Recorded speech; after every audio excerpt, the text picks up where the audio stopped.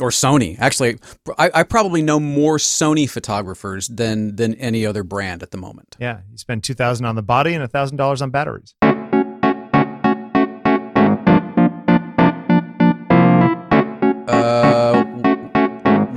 One on each side. Well, see, no, I was going to say one on each coast, but that's not true anymore. Nope. All right. Welcome to the real America, Jeffrey. Welcome to the real America. and to you listening, welcome to episode 224. Are we starting? Can we start? Sure, we can start. Do it. Episode 224. It is Tuesday, August 9th, and you have tuned into On Taking... What is it that we're taking? Camping. On Taking Xanax. Yes, exactly. If only that were true. It is On Taking Pictures, your weekly fun discussions around photography, creativity, and politics. Oh no, not politics. I love how you get started. You're just taunting them. Taunting them. Not in a good way. Yeah. You want to talk about our recent wildlife excursion? We slept outside, trip? You mean? We slept outside and just not in the backyard. Yep. Well, in under the nature's stars. backyard. In somebody else's backyard. That's right. In the camping capital of the country, New Jersey. Oh, sorry. Yeah. You've been to Yosemite, sure. You've been to Zion, sure. Grand Canyon. Mm-hmm. Okay, don't be a West Coast snob when you live on the East Coast now. You have to start. You gotta rein that in. No, it was lovely actually. We went to what was the place called? Voorhees State Park. Freddie Clark. Yep. Freddie Clark, that one that you've heard the stories about. Yep. Chris Connors, Bill Fielding, myself. Yep. It was fun, huh? It was fun. It was really fun. I enjoyed it more. I enjoyed camping more than I thought I'd enjoy camping. Well, hey, you know what's a good idea? When a chef comes camping with you. Yeah, it's always a good idea when you bring somebody who knows how to cook. Yeah. And Freddie. Yeah, and somebody who really likes beer. Yeah, definitely necessary. These should be paramount, equal to the tent and the sleeping bag. And the steaks that the guy brings. Oh man. That was amazing. I may have had a better steak in my life, but I couldn't tell you when or where because that was pretty good. It was pretty tasty. It was fantastic. And we got to there's a what is it? The New Jersey Amateur Astronomers or something? Is that something like that? Yeah. Have their observatory at the same state park, and we went over there in the evening and hung out and met a number of nice people, including that guy Jeff. Yeah. Hi, Jeff. Who may or may not be listening to the show now. But either way, terrific hospitality. They showed us around and let us look through their telescopes, and it was really neat. Yeah, brought me back to high school. Yeah, especially astronomy people, when they have their telescopes out and they have them pointed at something, they're always very excited to let other people look through them. Yeah, you know, like Paul Robinson Observatory is what it's called. Oh, is that what that's called? Okay, yeah, the Paul Robinson Observatory. It was that was very neat. So if you live in that area, which is way out west in New Jersey, not too far from the Pennsylvania border, as far as I understand. Yep. You can go there on Saturday nights. Is it? Mm-hmm. So yeah, it's fun. So camping was good. Yeah. Yeah, it was really neat. The gorge was kind of cool. Yep. Freddie did some slow shutter stuff there was a little waterfall there. Yeah, I want to see those. Kind of a spillway, rather. But yeah, you know what? Every time I go camping, I forget how much I dig camping. Although we did get rained on, and who knows? We didn't know at the time whether that was going to last or whether it was going to clear up. But it ended up clearing up and being beautiful. Actually, beat down a lot of the humidity. Yeah. It was beautiful. So everyone go camping before the summer's out because it's very nice. We are going to. There's a place near here called Assateague. Okay. Little island off the coast where they have wild horses and you can camp there. But we didn't make it this year. The cutoff, I guess it fills up within hours or days when they open up reservations. Basically kind of like Yosemite, you know, when it goes on sale or is available, you got to get in quick. but it's supposed to be just a beautiful place. And each year in July, they herd the horses and have them swim across the little channel to the mainland, I guess, for lack of a better word. Yep. Where they do kind of an auction, and then they herd them back and across the little channel to the island again. One time I was in Nevada and crossing a road on the way from Death Valley to Vegas. Like Pahrump, I guess it is, around that area. And there was this little stop off that we went and got gas at some, 4-corner crossing. And there was a sign up that said, every once in a while, like there is a single herd of wild horses in this area, and it's like, and then we turn around and there they are right behind the place. Like they just reading the sign going, that's us. Really? That's cool. Like other horses? Yeah. Yeah. Where? Yeah. We don't see any. We've been coming here for years. Yeah, exactly. I always remember that's funny. There's a little town up above where my dad used to live, up in the mountains, called Oatman. Okay. And there are wild burros that just wander through the town. And you can buy, like, vendors will sell like just bunches of carrots, and you can, feed the burros. That kind of stuff's cool. Yeah, it's kind of neat. Can we give a little plug to Gronsky's Milk Bar? Oh God, that was good ice cream, right? That was really good ice cream. I had terrific. If you're ever in that area, Gronsky's Milk Bar. The vanilla with the peanut butter ripple. Man, was it good? Yep. We had the chocolate. What was it? Chocolate malt. Chocolate chunk with chocolate malt chocolate in there. I love malt flavor. Are you into malted milk balls? Oh yeah, Whoppers, sure. Yeah, and well, yeah, but like the real ones are better too. Like the not the Whopper ones, like the ones you get at a chocolatier in a mall kind of thing. Well, you forget that I'm not nearly as fancy as you, so Whoppers do me just fine. Of course. Well, we all can't be a Whopper. So did you watch this Daido Moriyama movie that you suggested? Of course I did. Man, what an interesting guy. He's a super interesting cat. Yeah. Yeah. I watched the whole thing this morning, the 1.5-hour version of it. I love that he just goes and revisits and revisits and revisits. Like, there is this aspect of refining your craft, but there's also the way Moriyama kind of approaches it, or seems to, is he's refining his vision so that he can refine his craft. He's seeing the same streets, the same alleyways, the same buildings, in many cases the same people, but there's nuance there that maybe wasn't seen before. Yeah. He also, it's when they show him walking around taking pictures, he also seems to take a lot of pictures. Did you notice that? Yeah. I mean, it was like, snap, turn around, walk a little bit, snap, turn around, walk a little bit, snap. It's like, man, you're going to shoot a lot if you're walking around the city. And this thing was from the late 90s, something like that, when he was still shooting film. Yeah. So, but man, still, interestingly, still a little Ricoh film camera. Yeah. It was basically the analog version of the same one that he uses digital now, I guess. It was interesting seeing him shoot so much. It was interesting to see him shooting from the hip, and it got me thinking about the composition that we think about a lot. I remember the other night when you were taking pictures of the power lines with the trees underneath. Yep.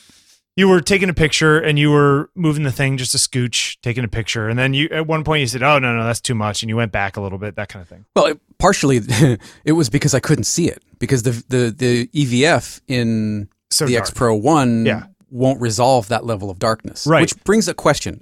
Just a quick aside. Sure. Yep. If anybody is using or has used the X Pro 2 or Pete Evans, I'm talking to you. Does your camera resolve focus at twilight or at night? Or are you still having to go to the OVF? And beyond that, does anybody out there who's listening that uses an EVF, how do you focus at night? How do you focus in the dark? That was very, very dark. Well, how does any camera focus? I mean, like even an SLR wouldn't be able to do that. At least optically, if you're looking through an optical viewfinder. Yeah, you could theoretically possibly see something, but still, even then, it's pretty dark even looking through an optical viewfinder, because you lose light especially if your lens isn't some fast prime or something, it's Yeah. So anyway, so let me know, X Pro 2, XT2, even the Nicholas Govis, you're shooting an EM10. How's the EVF in that? Let us know what you think of the EVFs. Olympus. And I just found it interesting when he's walking around, he's taking pictures like from the hip or just holding it up and hold it up, snap, hold it up, snap, turn, snap. That he's thinking about composition in the sense that he's pointing the camera at what he wants to point it at, but there is no detail in the composition. You know what I'm saying? That he is, it is a very rough estimate of where he was trying to get. It's not like he's sitting there for 20 seconds, kind of getting it just right. No, okay, snap. But I think, the guy's been doing it for so long and is probably so familiar with that field of view that there's a lot of it that's muscle memory. Oh, absolutely. But I think that there's a lot of it that is just fudge factors, gray area of like, it's not about it being absolutely perfect, the composition. It's about, me getting this picture at this exact moment. And it just it made me think about how much time I or you or some other people will spend on moving the camera, what is the equivalent of 5 or 10 pixels to get it exactly how we think we want it, when there's no way that guy's within 5 or 10 pixels when he's just like throwing the camera around taking pictures. And maybe there's some serendipity to his composition, and it's kind of interesting. But I do feel like you're downplaying his precision as a result of years of practice and craft and chasing this. Maybe, but I feel like he would admit that it's not about perfect composition. Like for him, it's not about getting it exactly right. If he cuts off the foot of the bottom tire of the car, it's not the end of the world.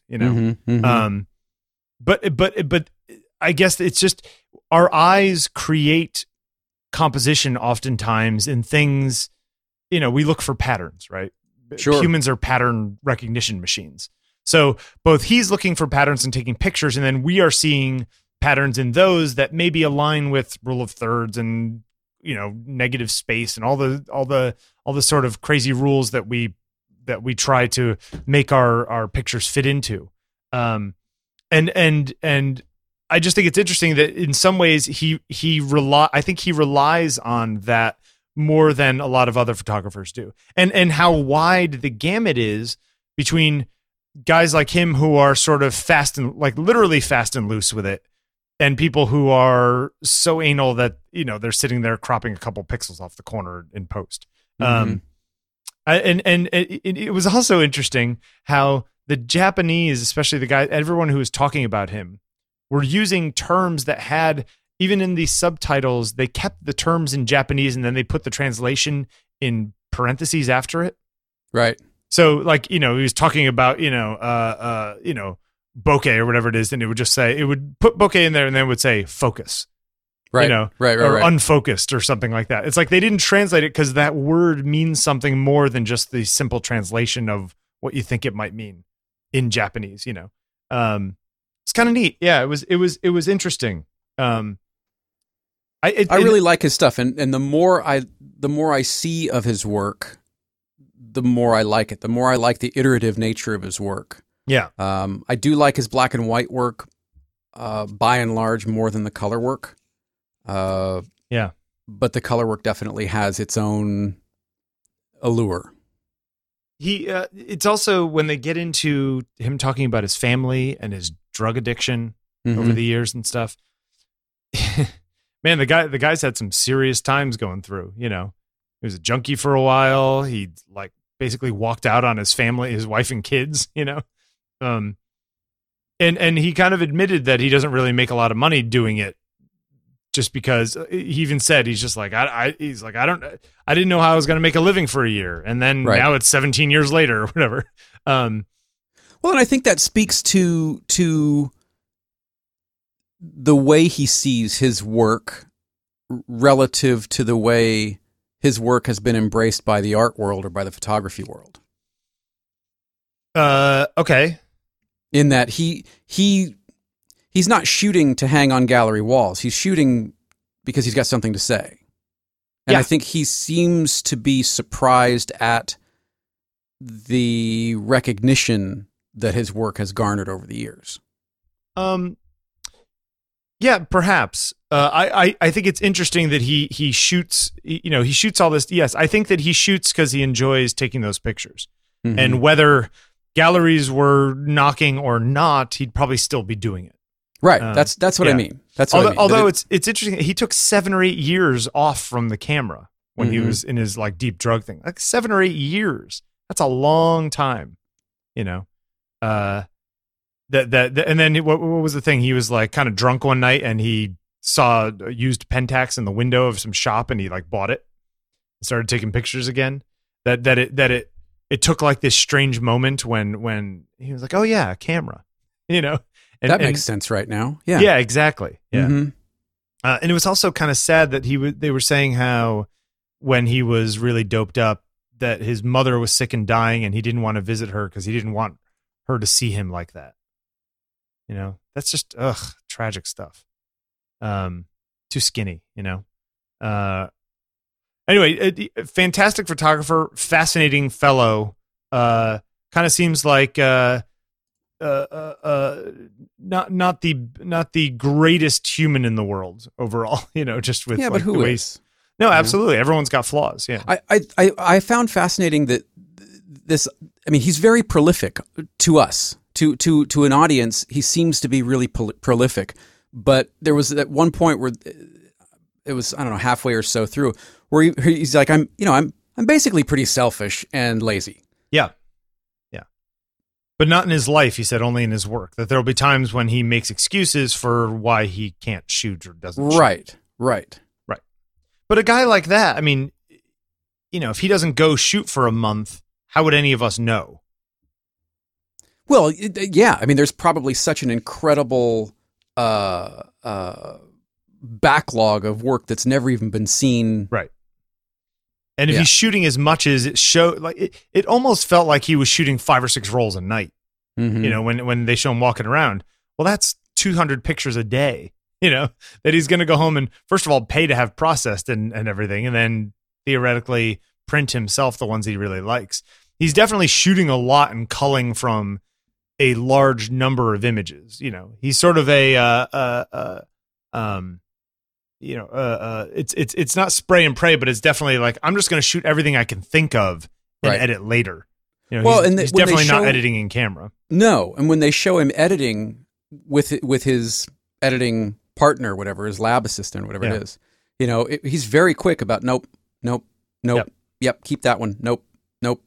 I mean, it's almost as if the consideration was made whether or not to keep it in camera, and now he's just sort of reaffirming what he already thought. Yeah, it could be, or he just might be really fast at making those decisions. Either it speaks to him or it doesn't. It's sort of like a blink decision. Yeah. Good stuff though. Yeah, it's yeah. And there was one other thing he said. People used to say that he has friction in his images, which I thought was an interesting word to use. That there is what is in front of his lens, and then there's him, and then there's the something between the two of them. Friction. Yeah, I wonder if it's a literal. Is it tension that he was trying to get at, or was friction you know what I mean? Was that the closest translation? Or yeah, but I kind of like the idea of it being friction. What is the in physics when you're doing a physics problem? The drag coefficient is some symbol that I can never remember, but that's kind of what it feels like. Should make a book and just have that on the front cover, just that symbol. Just that symbol, the drag coefficient symbol, right? For friction. Yeah, that would be kind of cool, right? Commonly denoted as C sub X or C sub W, which isn't nearly as exciting as I wanted it to be. I haven't done looks better on paper in a long time. I liked physics. All right, where do you want to go next? John Dubois wrote Jean Dubois. Hello, Jean. Is Jean suddenly? He's Jean. Jean. Sure. Well, come on, Jean Dubois. Well, he sent us an email this week. He said, "I'd like." Sounds like a boat captain. Yeah. Yeah. May I come aboard your vessel, Jean Dubois? Yeah. No. I'd like to suggest a more in-depth discussion of pros and cons, do's, don'ts, etc. for photographers and photography websites. I know I need to spend more time on my site, but I don't put in as much time as I should. You and I, occasionally when we're looking at Photographer of the Week's stuff, more you than I will go, ugh, hate this site. Well, it's bad. Okay. Bad design is offensive. That's all there is to it. Yeah. Okay. Yeah. But somebody thought it was good design. It's not well, yes, but it's still, the interface is not the star. Okay. Right. All the whiz bang bullshit around the photographs, that's not the star. The star is the photograph. The star are the portfolios, the bodies of work that you are presenting to the world. Those are the stars.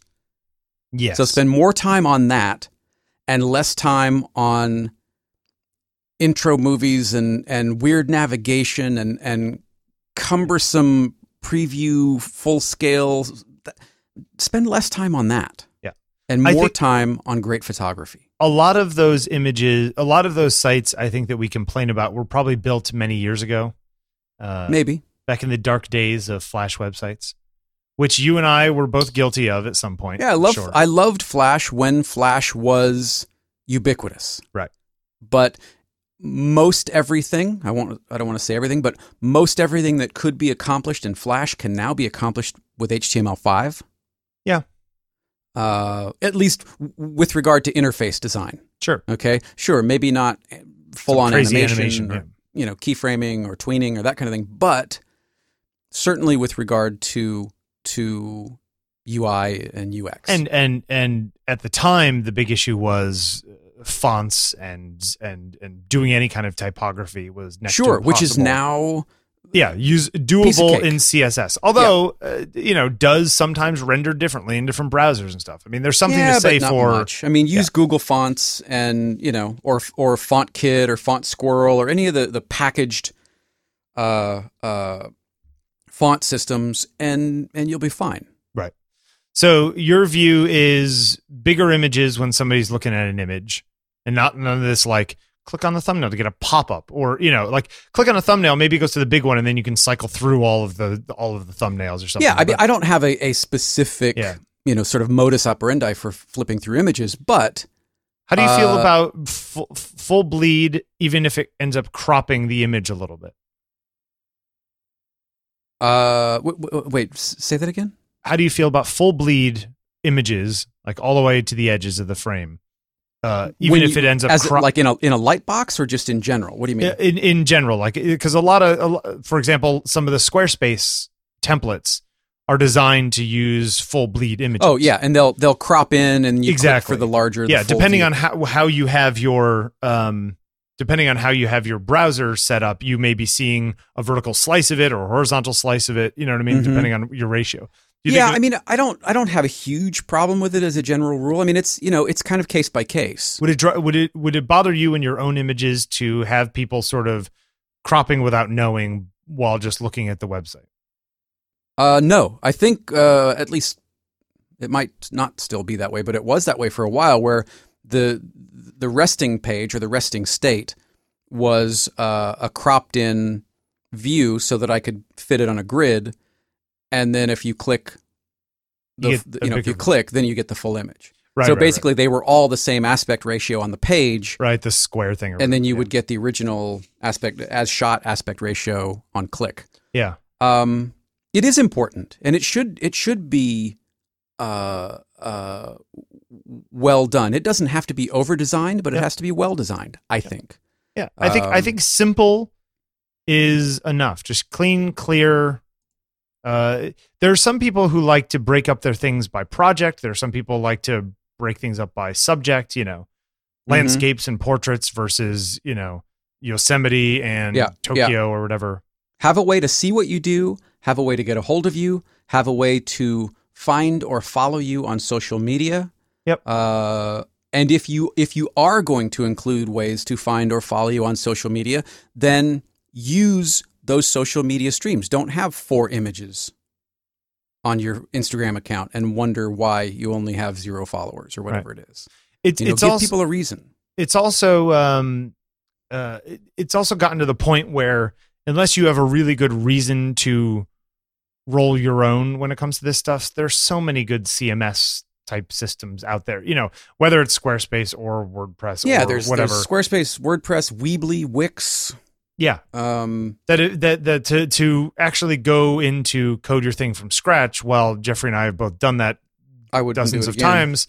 Right. It's sort of like, well, I'm not going to spend my time on that anymore. I wouldn't do it again, ever. There are so many great looking, if you don't want to go with Squarespace, if you want to use something like WordPress, there are certainly hundreds, probably thousands. Perhaps even millions. Of terrific templates.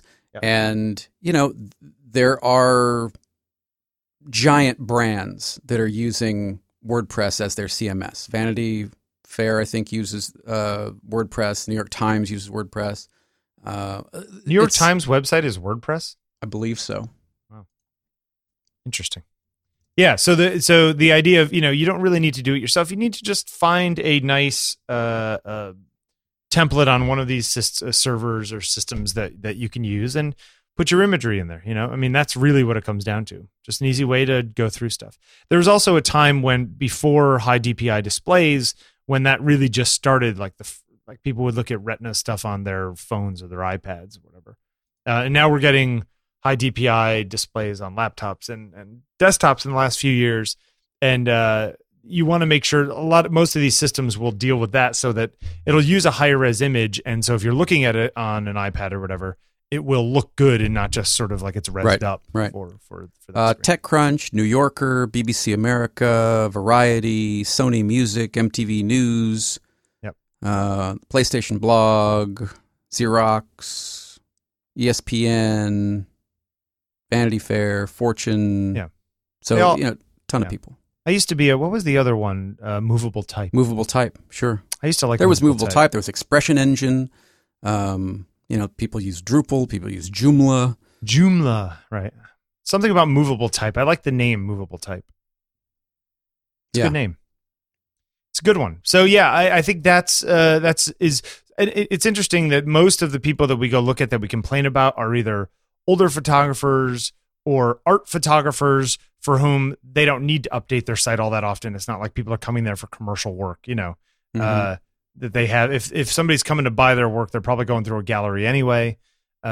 Or people for whom we see their pictures and they're 250 pixels on the screen, that kind of stuff. Right. That is of another time when people used to keep really, really tiny images on their websites for fear of them getting stolen and whatever. And it's like, well, that's just a reality of the modern world. You kind of got to go a little bigger. Is it? What? I mean, is it really? I mean, are people really going to, take your images and go use them somewhere? Well, people do. I mean, that does happen. I mean, it happens to me. Yeah, but is it worth? I don't know. I think don't use a big watermark on the center of your image either. Yeah, no. Watermarks are tacky.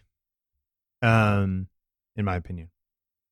And if you're going to do it, like way down in the corner, very, very simple. And not bright white and Helvetica, Yeah, I don't know. You got anything else? No, I don't really know, what else he wanted to know. I mean, yeah, it's have a presence, have a clean, well-designed presence, and have a way for people to get a hold of you. There is discussion around, little details. Is it better to have a form or just an email address? And who knows?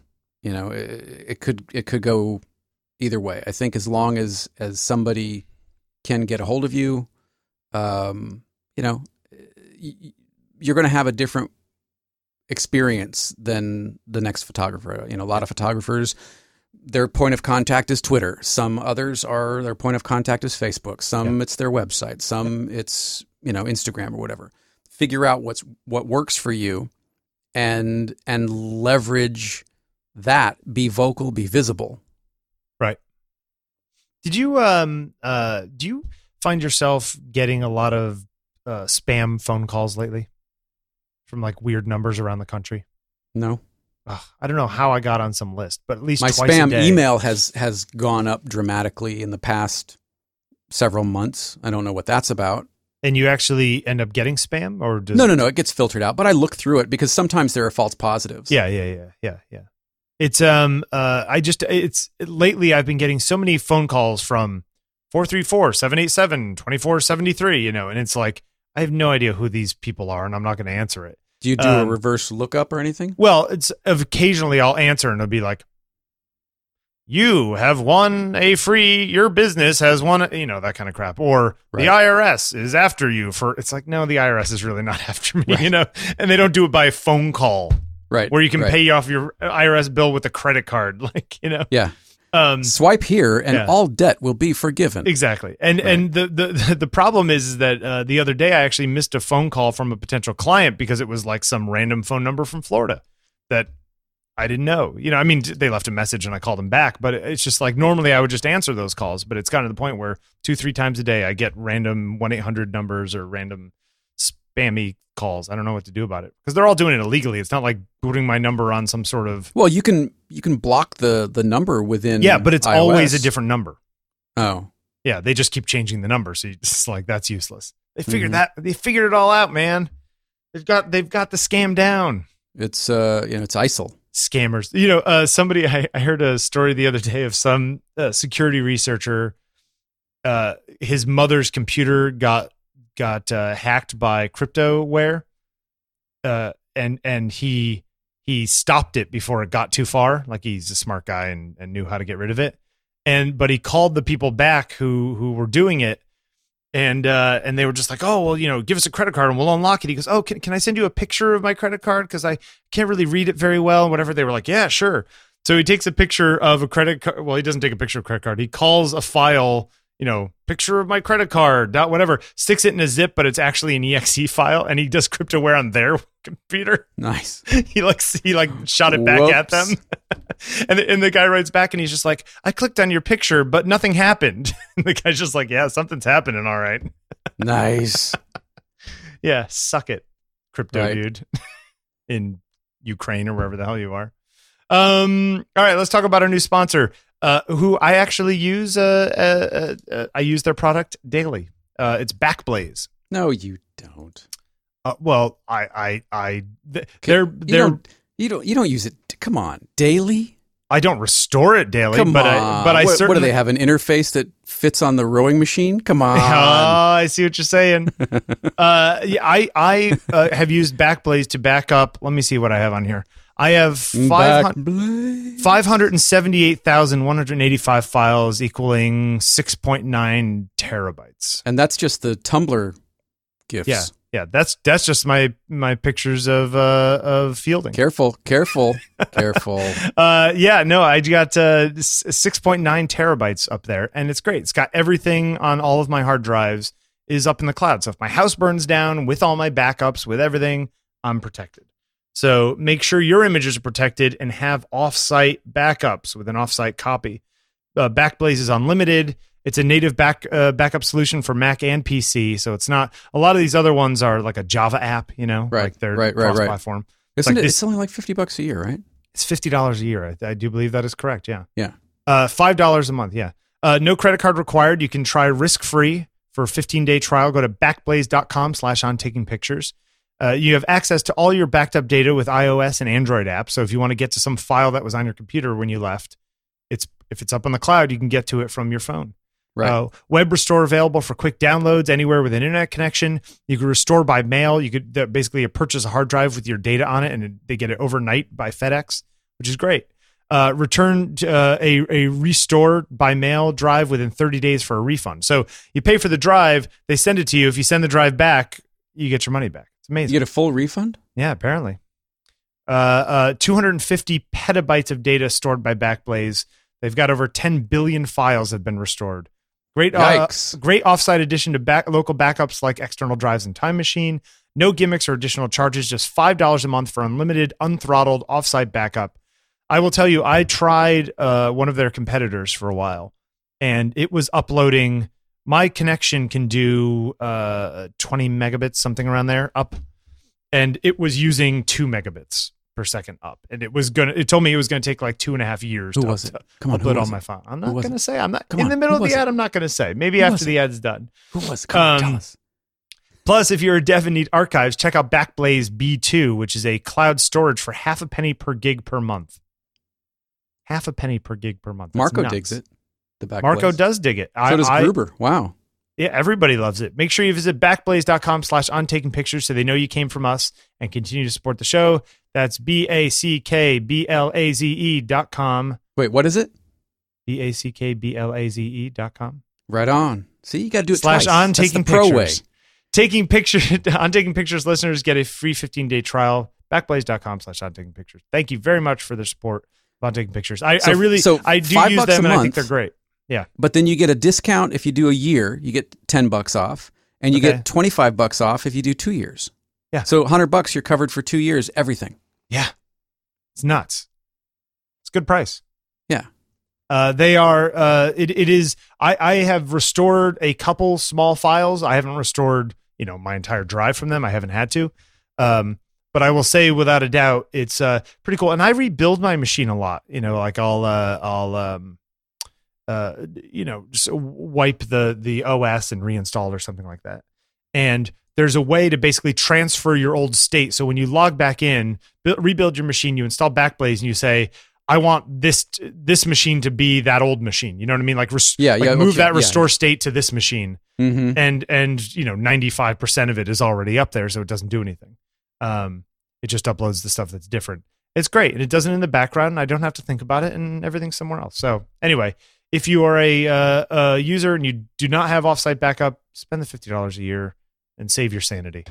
I have local backups, multiple. I have redundancy in my RAID array. I have offsite backup, so the chances of me actually losing images are very, very low. Backblaze. Yep. Hey, what do you think? I do believe it was Crash Plan. Apparently, for the next gen, for the 10th anniversary edition of the iPhone, okay, next year, yep, they're going to an all glass case. Didn't they have an all glass case a few years? Like all glass, like not even metal around the edges? Apparently not. Apparently, it's this? an all glass case. Who made this rumor? Well, it's been several places, but apparently Foxconn has been developing glass casings and OLED displays. Oh, this is Min Ji Kuo, who's pretty accurate. Yeah, but man, again, this is Apple putting the wrong things. We need. Why would you want a glass phone? We need phones that are less destructible and are not thinner and have more battery life. Like no one's asking for these things to be thinner. You know what? If it were a Jeopardy answer, it wouldn't be, breaking, like not Jeopardy, but breaking glass goes together. Breaking aluminum doesn't go together. Yeah. Why would you? I don't understand that at all. People are crazy. Johnny Ive is a madman. That's why. I mean, so now you're going to make the whole thing out of, my iPhone 6 screen is scratched as shit. And so now you're going to do the whole thing? And I'm really ginger with my stuff. Do you really, yours is scratched up? Your front of your camera? Oh yeah. See, I don't think I have any scratches on my screen. What do you do with it that you scratch it up so much? Put it in my pocket and take it out of my pocket. That's what I'm saying. What do you have in your pocket that's scratching it? You keep it in the pocket with your keys? My hand. I don't know. Nothing.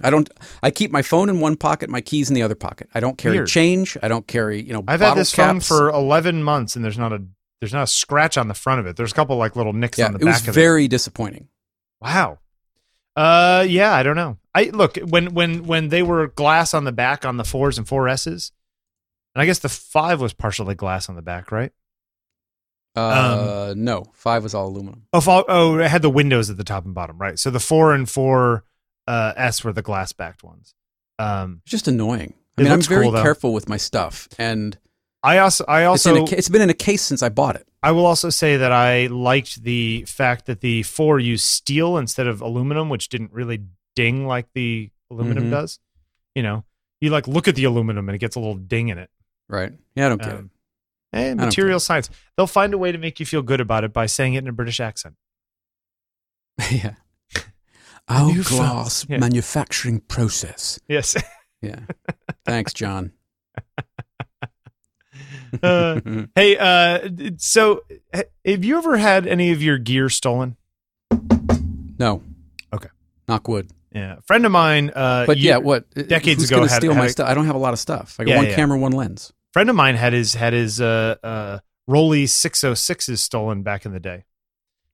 He was at a hotel, I think down in Rio actually, and he went to go get in a cab, and he put his stuff down on the ground. The guy started putting his bags in the cab, and he turned around for a second, and the guy had gotten in the cab and driven away with his stuff. God, that would suck. Anyway, apparently some News Corp photographer named Brett Costello was robbed at a cafe of $40,000 worth of camera gear down at the Olympics in Rio. And they caught the whole thing on video. And then a few days later, he sees a guy in his stolen camera vest.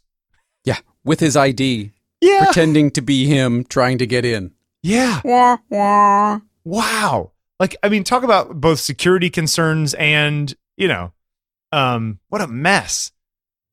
God, it's this stuff's crazy. Yeah, I've never had anything really stolen, but I'm also the kind of guy who will move his own bags. No, I got it. Thank you. I'll carry this with me. I will have it next to me. If I sit down on the steps, I don't put my camera bag 3 feet behind me, leaning against a column. It's next to me, touching me the whole time, kind of thing. It's just, oh man, that's just like nutsy stuff. What do you think about insurance on gear? How do you feel about that stuff? I have no comment. Yeah. You have no thought? I don't have enough gear. Again, I don't have enough gear to really warrant. I have one camera, one lens. That's it. Yeah.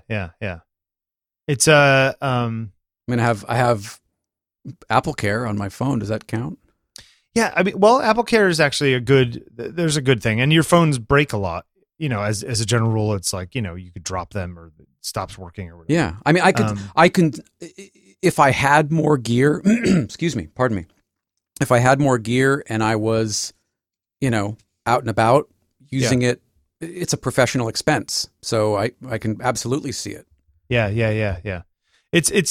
There's part of me that bothers, that makes me, if I spend, let's say, putting insurance on my gear costs me $500 a year, right? So that if I'm out and about and it gets stolen or just driven over by a car or whatever. And usually those things have a fairly high deductible, like another $500, for the deductible or whatever. It's like a car policy then, huh? Yeah. And if you go and you spend that for 10 years and nothing ever happens to your stuff, you spend $5,000 on thing. And it's like, well, my whole kit's about $5,000. So I might as well just not have it and rough it, because I don't generally break my stuff and it doesn't get stolen. And if it ever did, I'd end up paying the same amount as I would have paid for the insurance. You know what I'm saying? Like it's sort of, you do a cost benefit analysis. Well, again, you're one of those people that doesn't have a lot of stuff relative to somebody who's like traveling with a Profoto kit. Absolutely. And, blah, blah, blah. Yep. Right.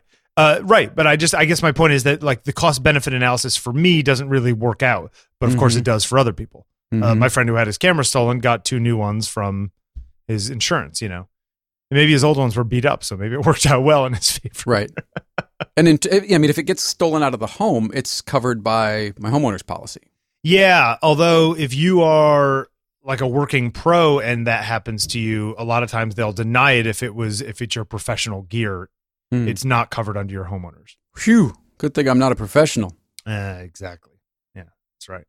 Got anything else to say about theft at the Olympics? You watching the Olympics at all? No, not at all. Well, I take that back. I watched the fencing. Did you see the the guy from some African country was doing judo with a guy from Israel who won the bronze last time? As I said, I've only seen the fencing, so no, I haven't. So this guy's like 6th in the world. The other guy was ranked 132 in the rankings, and he pinned him down and won the match in a single thing. Like he held him down for 20 seconds or whatever, which case, yeah.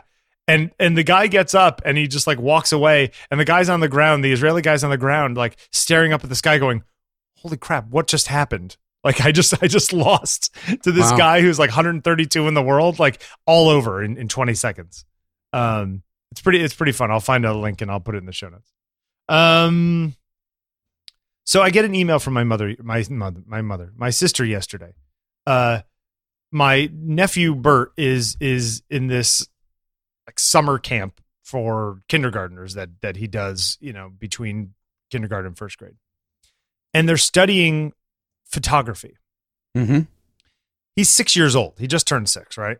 And this is a paragraph from the email I got. Welcome everyone to photography camp. We are very excited to begin this exploration into the basic elements of photography. Remember, 6 years old.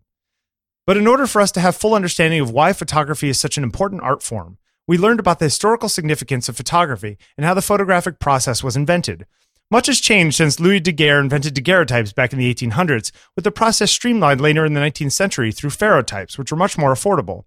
Later in the 1900s, film cameras made the photographic process more accessible to amateur photographers throughout the world, with cameras such as the Kodak number 1, a 1A Junior, and even the invention of Kodachrome film, the first ever film available for anyone to purchase, color film for anyone to purchase.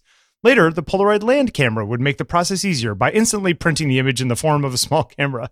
More recently, the invention of digital cameras has made a digital images accessible to everyone and streamlined the photographic process even more through its ease of use by downloading the photographs to a computer to print. And I'm like, the dude's 6 years old and he knows more about the history of photography than I did 5 years ago.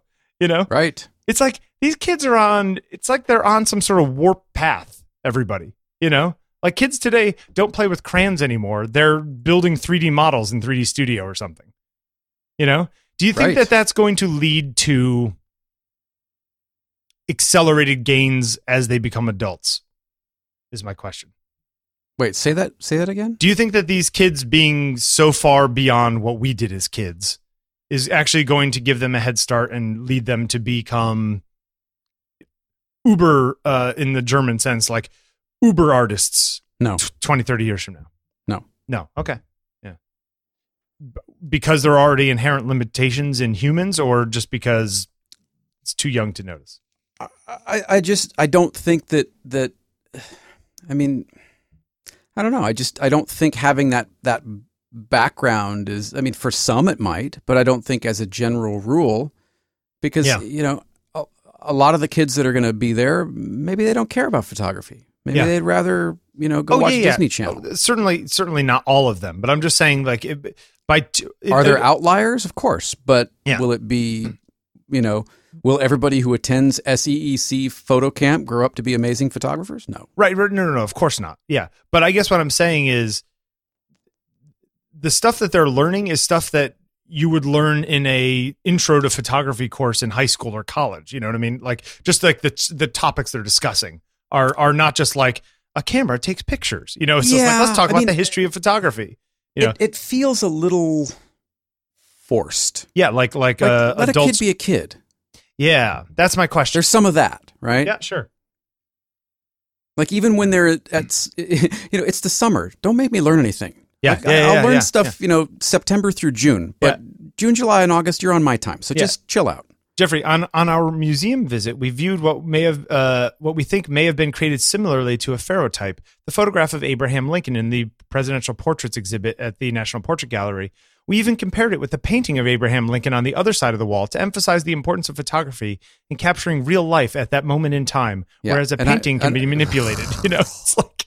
Yes, and I'm sure it was a riveting discussion. I know, that's the thing. It's look at his beard. Yeah, it's like exactly. I mean, come on, they're 6. Come on, Let them be kids. Let them have fun.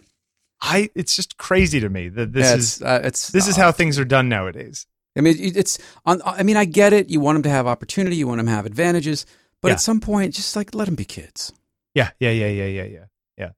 It's I guess the whole kids thing is how far to push people when they're younger, or even as adults, as teenagers. When to let people find their own way and when to point them in the right direction. Yeah, I mean, do you really want your 8-year-old to develop a substance abuse problem because he or she didn't win the spelling bee? Come on, settle down. Well, that happens all the time. Settle down. Go watch a film called Bad Words. Go watch that. Oh, is that the spelling bee one? With Jason Bateman. Yeah, it's hysterical.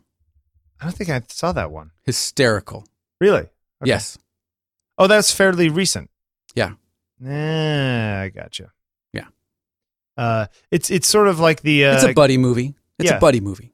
But the older guy who failed or was a competitor when he was younger, it kind of reminds me of the William H. Macy character in what was the one after Boogie Nights? Magnolia.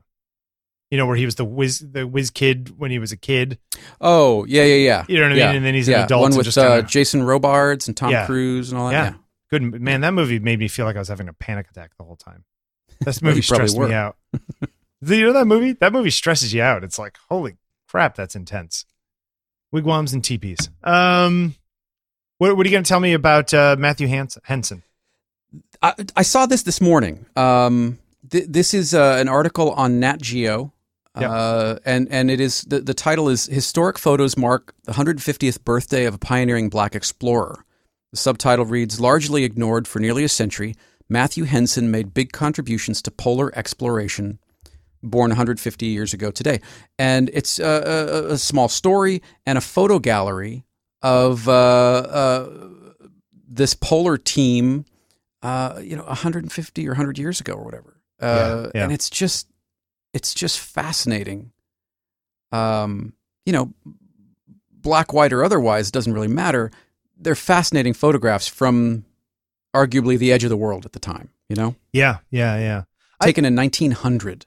It's crazy to think that almost within the lifetime of people who are just dying now, there were parts of the earth that people hadn't been to. Mm-hmm. Like there was still mystery in the earth, which is just crazy to me. Even what was it, 1953 that we got to that Hillary and Tenzing Norgay got to the top of Everest. It's like, that's within my mother's lifetime. Yeah. Somebody got to the top of Everest. Henson was born in 1866. Crazy, like a black pioneer explorer in the early 1900s. That's insane that was happening. At age 13, as an orphan, he became a cabin boy on a ship where the vessel's captain taught him to read and write. Wow. Henson was working as a store clerk in Washington, D.C. in 1887 when he met Peary. Robert E. Peary, they're talking to. Peary hired him as a valet, and the two, actually probably a valet. Yeah. And if you watch Archer, you'll get that reference. Isn't it valet? Yeah, if he's parking my car. Yeah. Anyway, the two began a long working relationship that spanned half a dozen epic voyages over 2 decades. This is fantastic. In 1900, okay? 1900. Yep. Henson and Peary went farther north than anyone else had before. Later, they broke their own record. The pair explored Greenland and possibly made it to the North Pole in 1909, accompanied by 4 Inuit men. Although it's been difficult to confirm, Henson believed he was the first person to make it to the pole. No, I was there. Really? Yeah. Can you prove it? Yeah, I was there. I can't get along without him, Peary said of Henson, who was an expert dog sledder, hunter, craftsman, and navigator, who even became fluent in Inuit. I mean, just to have one of those things, just to be good at one of those things would be amazing, let alone all of them. It's also pretty cool, the picture. If you click on the thought they were the first ones there's a link, and it goes to an article about, although it's been difficult to confirm, that link right. goes to a thing, Peary in the North Pole 100 years ago today, and there's a picture on here of the deck of the ship covered with sled dogs because they had to bring so many dogs there. That's Isn't that amazing? Yeah. The cool. Roosevelt. Back when Nat Geo was Nat Geo. You know what? Quit being a hater. Well, I'm not being a hater. Quit being a hater. Who's it owned by now? I'm sorry. I missed my subscription to National Watergraphic. Sorry. No, but who bought it? Was it News Corp that bought it? Was that the Murdoch guy, Rupert Murdoch? Yeah. Is that who bought it? I'm not sure. Maybe. Yeah. Sad. Very sad. Why is it sad? They're still doing great work. The people still believe in what they're doing. Yeah, but they do the best they can. Oh, no. I just think it's sad that they're not getting more support and that the world is moving on from, the National Geographic that we knew in the 80s and the 70s. And 60s. Do you subscribe? No, I don't. Well, then you're part of the problem, aren't you? Yep. All right. I'm not saying that I am immune to this thing. It's your fault. It's sad. It's your fault. There's no I never subscribed before either. Really? You've never subscribed? Maybe we got it when I was a kid. I mean, we probably did, but I've never subscribed myself. Yeah. I've never been a huge magazine guy because I find that I subscribe to magazines and then I just have stacks of magazines around the house. So I stopped. I didn't want stacks of magazines. I feel guilty about the paper, to be honest. You ever feel guilty about like the paper? No. See. This is where we diverge, my friend. Yeah. I feel guilty about junk mail paper, but not magazines that learn and inspire and teach and no. Okay. Fair enough. I will put a link to this article about Matthew Henson in the show notes. What else? From inspiring, we go to depressing. You find this depressing? Yeah.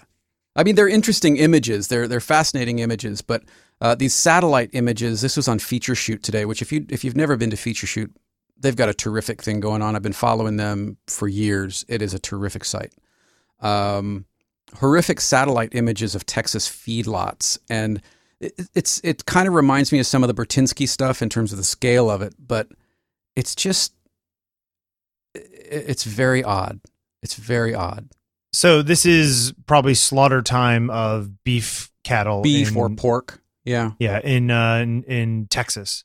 Dalhart, Texas. When Manchester-based photographer Mishka Henner first stumbled upon these seemingly abstract images on Google Earth, he had no idea what he was seeing. With research, the artist realized that these tentacle-like scars on the Earth were created by the meat industry. The harrowing satellite-sourced images that constitute the Fediots? I missed it. Hold on. The title, the Fediots. Oh, yeah. Convey the sheer scale of intensive farming in America, where the need to maximize profit all too often takes precedence over concern for sustainability and animal welfare. I'm not going to go off on a rant on whether you do or don't dig meat, don't know, don't care. We're just talking about the images. Yeah, I think that these are fascinating, but I am not at all surprised by them. They almost look like slides, like microscopic slides. Yeah, some of them do. Yeah, especially, look, everything. I feel like river basins and that kind of stuff are very fractal-like, where, you just get closer and they just look the same. This does get back to that whole thing of, if somebody's just zooming around on Google Earth and taking screenshots, is it really photography? Are they the artist or are they just noticing something that's already there? But these are very neat in the way that, is it she? I missed it. Mishka Henner. Is Mishka Henner a girl or a boy? I will find out. Bio. It is a guy, Mishka Henner. There you go. Yeah, I think it's interesting. What are you going to say about the theory? Well, I think that there is. He's curating. Yeah, sure. And I think that there's value in that. Sure. Whether or not you were in a paraglider over these places, it's a different contribution. It's a different level of artistry, of craft, of work, whatever you need to say about it.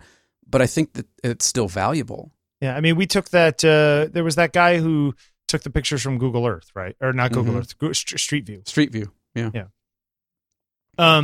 Yeah. I mean, look, if you want to go down that slope, you can get down to the point where, by looking at an image, you're choosing that one, and therefore you're an artist. You see what I'm saying? I don't know about that. Yeah, I do, but I don't agree. Right. Well, my point is that the line is somewhere. Work that's being done here. In the same way, sure. I watched a thing this morning about George Martin and his choice to use a string section on Eleanor Rigby. Sure. And how it was like the first song that the Beatles didn't actually play on. Yep. Yeah. He had to. He talked him into it. Wrote a little part. Yep. Yeah. He wasn't in the band technically, but he was in many ways a curator of their sound. Right. Well, that's the producer's job. Yes. Yep. So. I think there's value here. No, there's value. But would you call the person a photographer is my question. In this case? Yeah. Yeah, because he he is also a photographer. I think this is one project among many. Right. Okay, fair enough. Yeah. Yeah, I think they're cool. I always wanted to do a similar thing with all of the airplane boneyards that are out west Sure. in Arizona and stuff. Didn't Steinmetz do one of those things?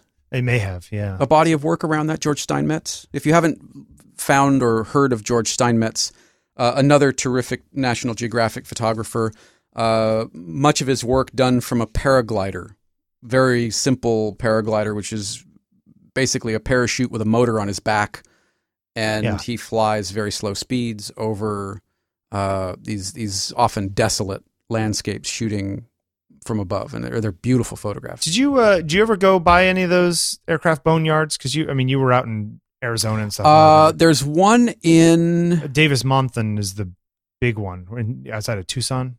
Yeah, I drove by it with my parents once, but we never went to it. Can you see in through the? I mean, is it like you're driving by and you're like, wow, look at all those planes?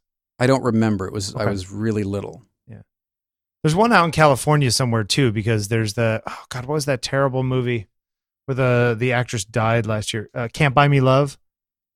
You remember that '80s movie? No, No, it doesn't ring a bell. It was Patrick Dempsey is like Patrick Dempsey's nerdy kid who's saving up money by mowing lawns. He mows lawns to buy a telescope. I do remember that. And he ends up paying off the hot girl to be his girlfriend for a few weeks. Or whatever, yeah, Amanda Peterson, who died recently of drugs. Oh, did she? Yeah, like within the last year. And now Patrick Dempsey races cars. Yeah, so. But it's actually I mean it's a terrible 1987 movie, but like as far as 1987 terrible movies go, it's worth watching. I actually watched it last year. No Breakfast Club, I'll tell you that. No, it's no Breakfast Club, but it is funny and hold on, I got another one. Go ahead. No 16 Candles, I'll tell you that. Oh, yeah. So you're just gonna go through One the John more. Hughes? Go ahead. No Pretty in Pink, I'll tell you that. Yeah. Is it Home Alone? But there's a scene in it where he takes her and they jump over a fence and they're sitting like in a boneyard, an aircraft boneyard. So it must be somewhere. There must be somewhere near LA in order to make that whole thing make sense. Or it was just movie magic. Or it was movie magic, which is even better. Because you know what's awesome? Movie magic. Movie magic. It's good stuff. I will put a link of the feature shoot article of the Texas feedlots. Feedlots. Makes me want a hamburger. I had a really good hamburger yesterday. Did you? You ever ask for, the diner up the hill from me makes a mean hamburger because they hand pack their burgers and they hand cut their fries. So they are quite good. But you ever ask for medium rare and you get it and it's like a little too rare inside? It's like almost uncooked inside. No. You're not a medium rare kind of guy? I just never ask for it that way. Most burger places seem to say we have to cook medium well by law. They will come back with that. I don't know if it is a law, but that's I have heard tell saves that that's the way. It might be the medium rare that I eat all the time that causes my mad cow symptoms. Maybe. Something has to. Hey, I forgot to tell you. Can I call an audible real quick? Sure. This is actually, I could probably save it for offline, but some of the people listening might dig it. There was a little story on the guy who did the poster for Stranger Things, a guy named Kyle Lambert. Okay. Does a lot of work on an iPad. Okay. And he did the poster. What got him really noticed was he did this photorealistic illustration of Morgan Freeman on an iPad in an app called Procreate. But if you look at his stuff, it's kylelambert.co.uk, KYLELAMBERT.co.uk for those of you listening. I'll put a link in the show notes. Tell me, click on that Stranger Things poster and tell me he is not the heir apparent to Drew Struzan. Oh yeah, of course. I mean, almost to the point of, it's at what point is it homage and at what point is it like direct, Beautiful work though. Yeah, very, very cool work. Man, really beautiful. That lead kid in Stranger Things still looks like a bird to me. He's weird looking. I like it. He is also in It, which is being filmed right now. The Stephen King. Oh, really? The little kid. The guy you said, the frog looking kid. That's how you've described him. That bird. guy. Bird looking. Bird. Yeah. Birds and frogs are slightly different I thought last episode you said he looked like a frog. Frog? I don't think so. Maybe I did. I doubt I don't know. I did. But yeah, if you click through these things, like the one of the sheriff, that's straight up Indiana Jones. Click to the right. Yeah. Oh, yeah, it's totally Indiana Jones. That is absolute, with the pencil marks and the spatter, Yeah. straight up Raiders of the Lost Ark. Yeah, Procreate is sort of the tool of choice for the iPad Illustrator, isn't it? Seems to be. I mean, if they're getting this kind of work out of it, it's fantastic. Yeah. So great stuff. Anyway, I thought you'd get a kick out of it because you're, kind of into I like that show. Yeah. I will put a link in the show notes. So it's a great show. I really love it. I can't wait for the next season. I'm very much looking forward to that. Yeah. I almost want them. I was thinking about the other day, and I was talking about it with the Brits. I would almost be okay if it was a completely different story, like Amazing Stories kind of thing.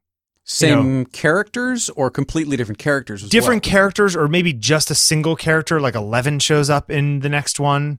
You know what I mean? Like where there's maybe just threads 11 through and it. the sheriff or something. Yeah, like I like that sheriff character. Yeah. He was he played the other anchor on Newsroom. Oh, okay. Don, I do believe his name was on Newsroom, and he was good on that too. And I was watching him in the show. I was like, God, I know that guy. How do I know him? And it's because of this. Yeah, very, very cool. We got. You want to talk about last week's assignment? Last week's assignment. What was that? Let me pull it up. Pulling it up. Shout it from the rooftop. There it is. Some of these are. Look at actually. I like Justice's one of the shingle, like sort of short depth of field macro. Oh, Mo Morgan lives in such a cute little town. Oh, it's fake.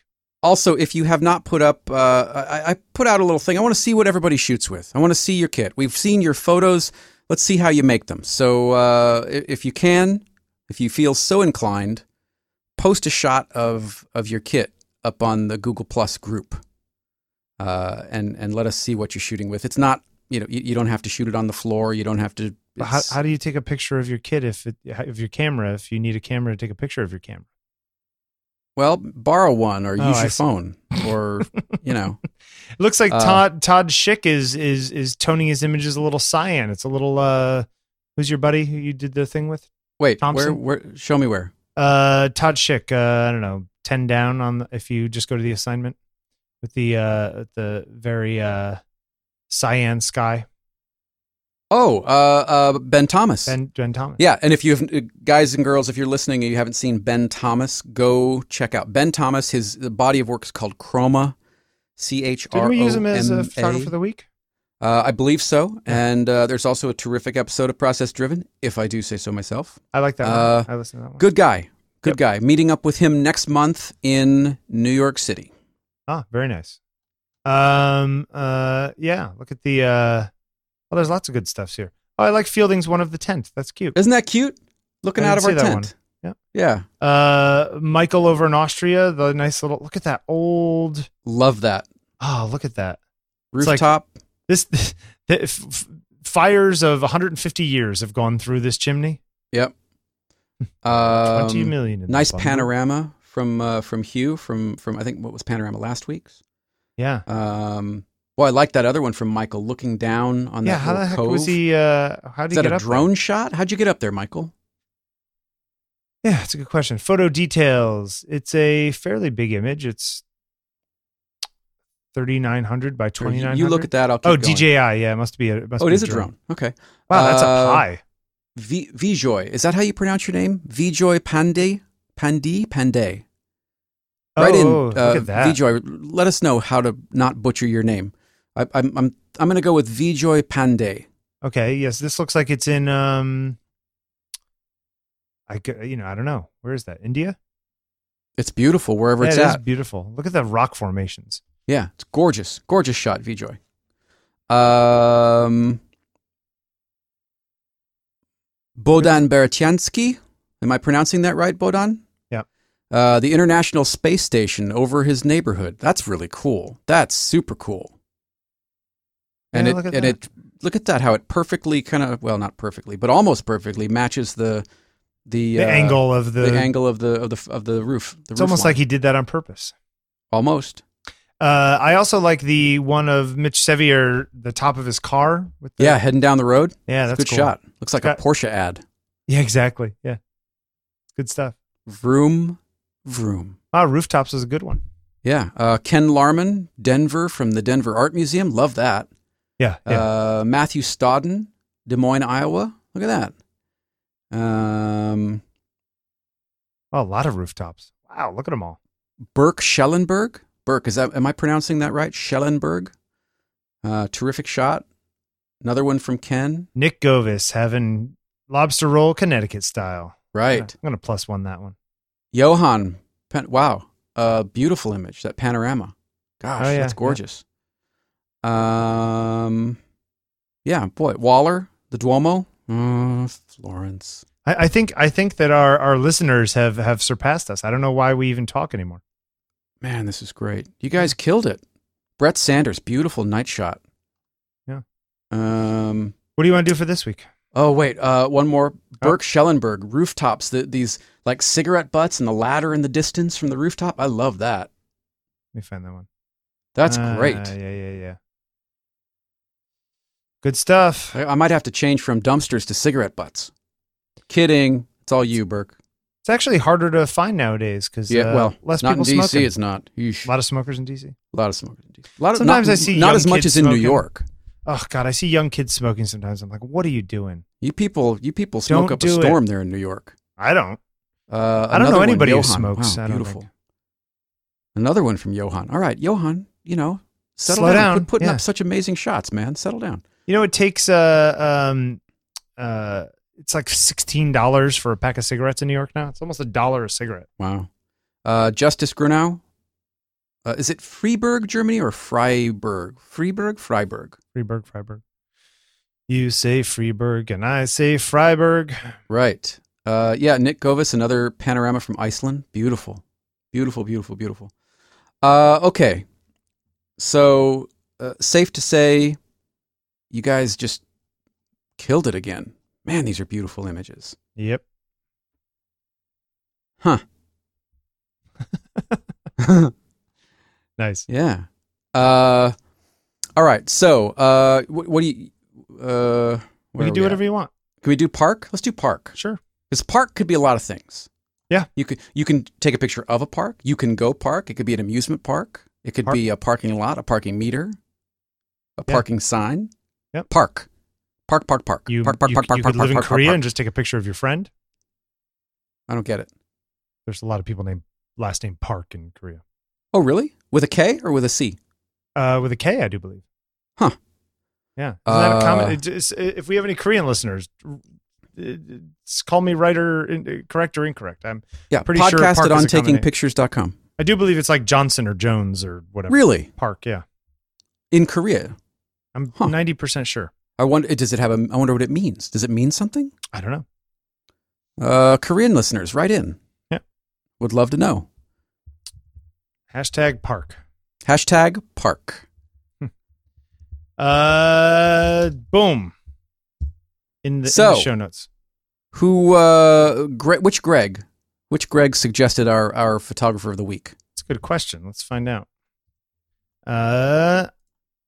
Searching. Right. It was actually, I don't know which Greg this is. Paint Heart. Okay. Yeah. What's his last name? Is it Dubois? Could be. Yeah, I don't know. Look at that. He doesn't even have it in there. Oh, yeah, no, it's Paint Art Painter. Yeah, Greg Hart Painter. Greg Hart, maybe. Greg Hart. Cool work. All right, well, either way, Greg. Who his is paintings it? Are great. Hold on. Ready? Here it is. Yeah, go ahead. Oh, we got a drum roll today? Got a drum roll. Okay. I can't keep it going for very long. You want me to say it? Say it, damn it. Say it. Eve Arnold. Ah, jeez, I was getting a cramp. Eve Arnold. We haven't thrown this term out, but Bill, would you say that Eve Arnold was a monster? Yeah, I think that is safe to say that Eve Arnold is a monster, or was. Or actually, is she still alive? Let's see. I don't think so. I don't think so. Yeah, I will check while you discuss. So, born on April 21st, 1912. Died in 2012 at the age of 99 on my birthday in 2012. Actually, January 4th. Magnum shooter, best known for her iconic photographs of Marilyn Monroe from the early 1950s all the way up to 1961 on the set of the movie star's final film, The Misfits. Man, a lot of people made their bones taking pictures of Marilyn Monroe. Have you noticed that? Well, she was a pretty lady. Yep. This is from a Time magazine article from last year called Eve Arnold's Life Reimagined Through Her Photographs. Re-examined, not reimagined. Sorry, re-examined. Yep. Sorry. Arnold's career, however, wasn't limited to Marilyn Monroe. She photographed politicians, musicians, artists, celebrities such as Malcolm X, Joan Crawford, Elizabeth Taylor, Paul Newman, and Jacqueline Kennedy. Everyone loves Jacqueline Kennedy. She was a beautiful lady. Class, elegant, poised, well-spoken. Yep. Yeah. Absolutely. The and beautiful work. I mean, being a photographer, a female professional photographer in the 1950s must have been not a lot. She had to be elbowing her way in. She must have been a tough cookie. Not a lot. There was it was Eve Arnold. It was Lee Miller. Yep. Berenice Abbott would have been in there. Bernie Abbott, right? sure. So, but not a lot. Not a lot of them. Nope. But if you do a Google image search for Eve Arnold, you're going to be like, oh yeah, I've seen that. Oh, I've seen that. Oh, I've seen that. I mean, one after another of gorgeous photographs. 99 years old. Wow, that's a long life. Oh, so she did. She did that beautiful photo of Elizabeth Taylor looking through the pearl necklace, kind of over her face as a mask. Gorgeous shot. Yep. Marlene Dietrich, Marilyn. I mean, just gorgeous photos.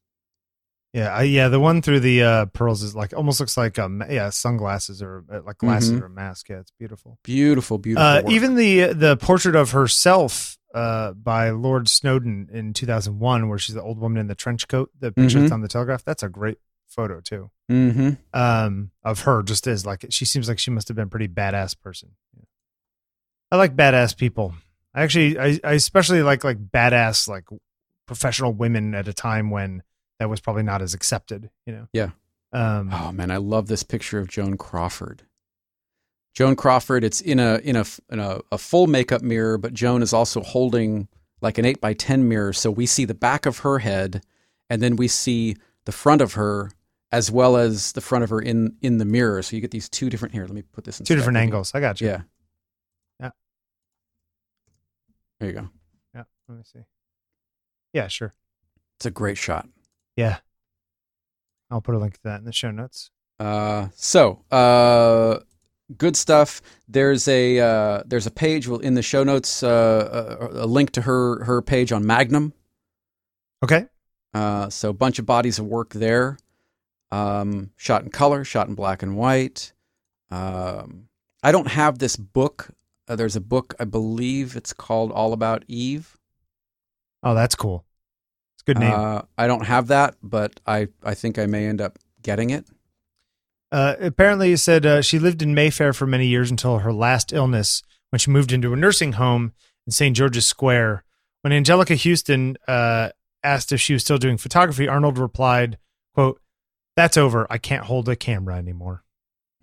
She spent the most of her time reading writers such as Dostoevsky, Thomas Mann, and Tolstoy. I can't hold a camera. That's got to be devastating to physically not be able to do that thing that you love most in life. Yep.